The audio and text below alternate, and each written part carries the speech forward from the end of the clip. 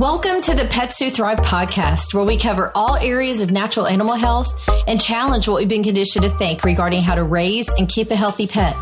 My name is Tammy. I'm an entrepreneur and a certified animal naturopath with a passion for animals and empowering other pet owners with tools for creating the healthiest version of your amazing pets. Let's dive in.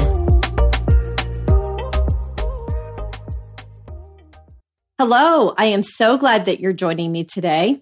This week's podcast is all about discussing one of the most common questions that I receive on a daily basis.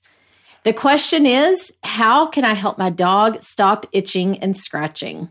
I'm going to give you a glimpse of what sets off this immune reaction that creates the itchy dog, along with a few steps you can take so that you can make such a difference in your pet's life. I meet with clients regularly who have a pet that is scratching themselves to the point of bleeding. They're licking their paws to the point of discoloring them, keeping them up at night, itching, and many of these clients have been seeing their veterinarian on a regular basis, working diligently to stop the itch. With each veterinarian visit, they were prescribed many pharmaceuticals, ranging from antibiotics and steroids to Apoquel and Cytopoint. These meds worked for a little while, but now they've stopped doing their job and the pet is back at it, making everyone miserable. Many of these same clients have vaccinated their dogs annually and are what they consider are up to date. These pet parents are very conscientious, and when they receive their postcard from the veterinarian that they are due for their shots, they dutifully comply, not having any idea the risks associated with annual vaccinations.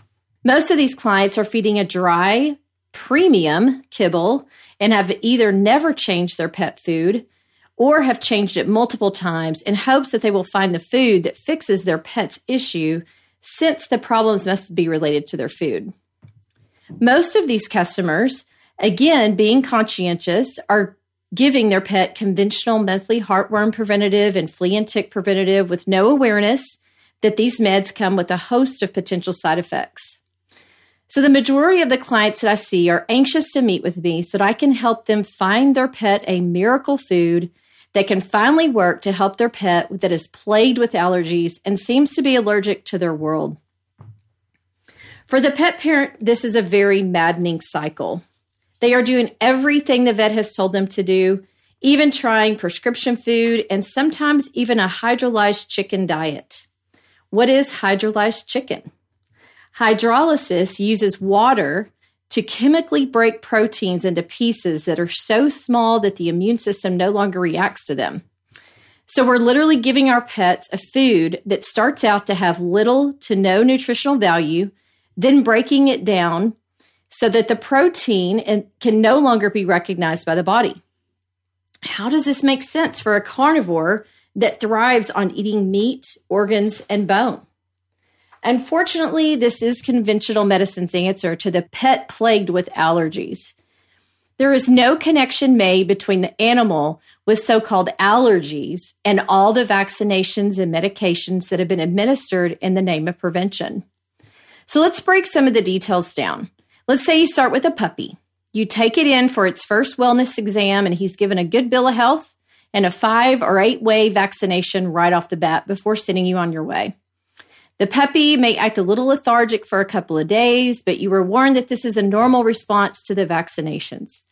Then you're told to bring him in every few weeks for his booster shots, which is another 5 or 8 way vaccination. Some of you may be wondering, what is a 5 or 8 way vaccination? So I'm going to break it down for you. A 5 way includes distemper, adenovirus, kennel cough, parainfluenza, and parvovirus. The 8 way vaccine includes distemper, adenovirus, parainfluenza, parvovirus, 4 types of leptospirosis, and canine coronavirus. Can you ever imagine that a puppy or any adult dog would come in contact with that many viruses or bacteria at one time? Of course not. And not only are our pets vaccinated once with the Mambo Jumbo vaccination combination, but several times as a puppy, then again annually as an adult. No wonder the body's overwhelmed. This could be the most unnatural way for a body to be exposed to disease. If you think about it, we have an amazing innate immune system built into all of us, protecting us from viruses, bacteria, and all sorts of diseases every single day. Our immune system, which is our best line of defense, fights off diseases and viruses all the time without us even knowing it. When you vaccinate, you're bypassing the immune system first line of defense, which is our skin, mucous membranes, and our gastrointestinal tract. Additionally, vaccinations include many harmful antigens like mercury, aluminum, and formaldehyde that make the vaccination take.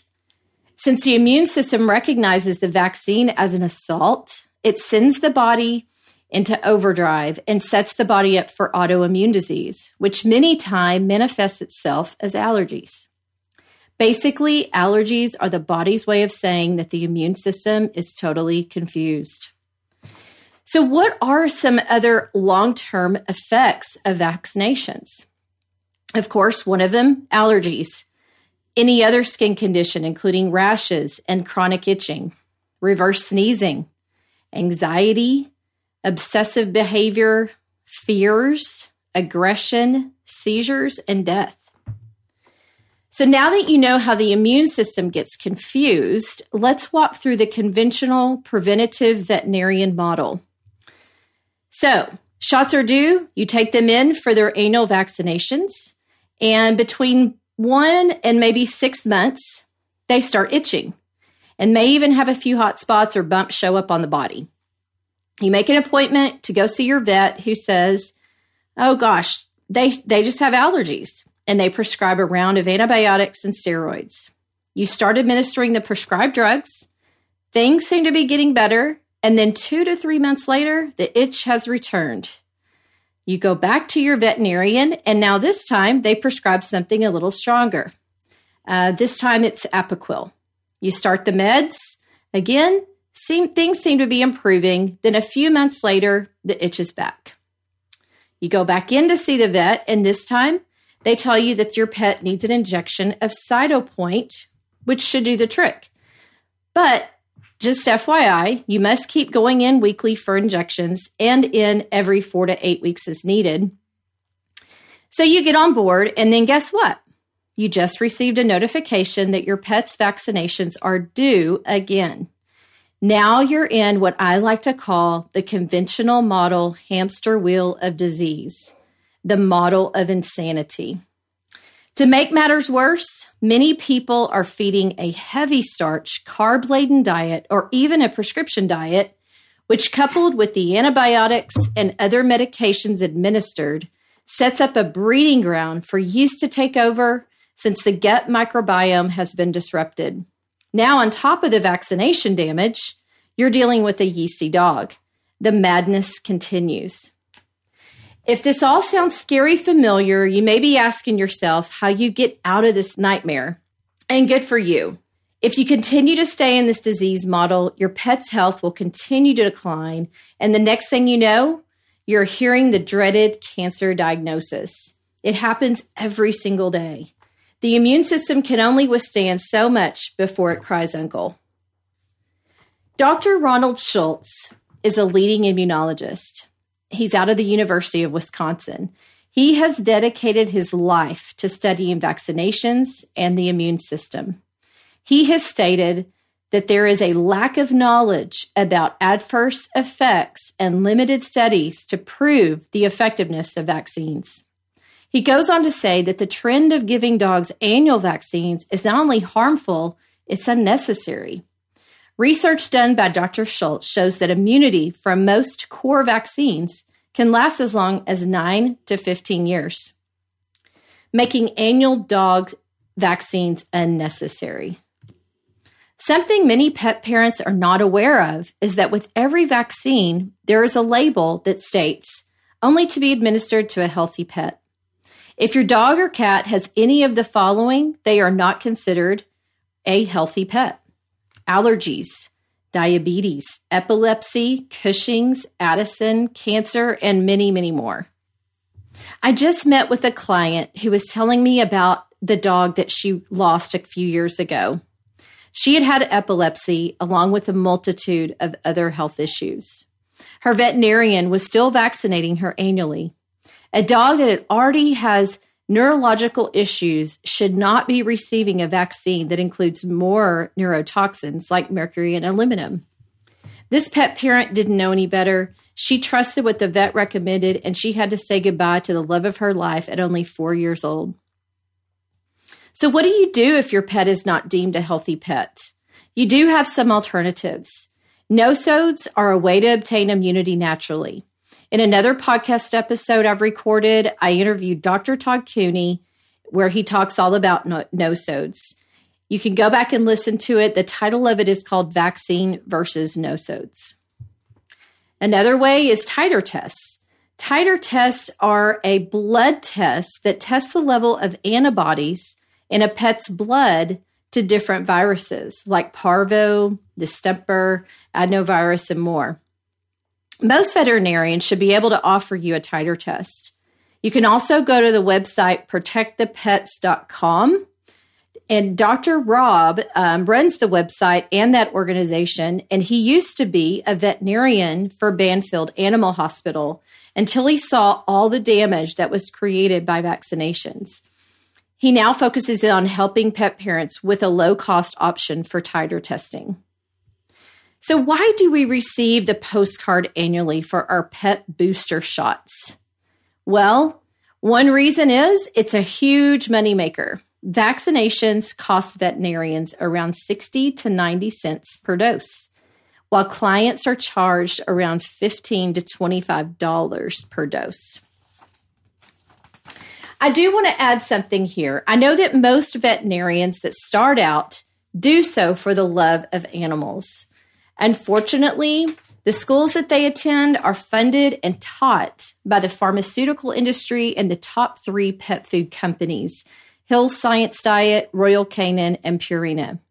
So if we understand that they are coming from that background, we have to recognize that what they recommend is all that they know and what they have been taught. This leads me to what our responsibility is to our pets.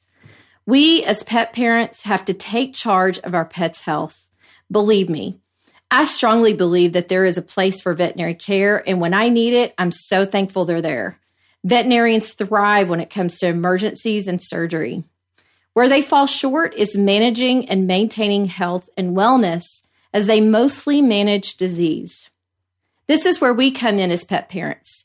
I like to think that I am my pet's wellness coach, supporting the body with the use of fresh, raw food, homeopathy, and herbs will kickstart the body to heal itself. Knowing which ones to use is an important part of it as well. As you can see, there are many more factors that can lead to an itchy dog than just choosing the right food, which many pet parents think is the main cause. Food is a huge part of the picture, as it is so critical to the immune system working well. Avoiding toxin exposure is another huge part of the health model that includes limiting vaccinations and eliminating toxic pesticides. There are many natural alternatives that protect your pets from parasites like heartworms, fleas, and ticks. Supporting the body by helping to remove some of the damage created by the vaccines is important. Supporting the health of the gut is another critical component, since 80 to 90% of our immune system resides in the gut. I've helped many pet parents with their pets by working to get to the root of the issue and back on the road to health. I use a combination of ways to determine the best course of action to take. One tool that I use is an assessment that tests over 200 food triggers and 100 environmental triggers. By eliminating the triggers while supporting the body with natural supplements, amazing changes begin to happen, not only for the pets, but their owners as well. Commitment to the process is key. We live in a quick fix society, and most of us are looking for the quick fix approach. We also have to recognize that the body didn't get out of balance overnight. We must support it and be patient while it's healing.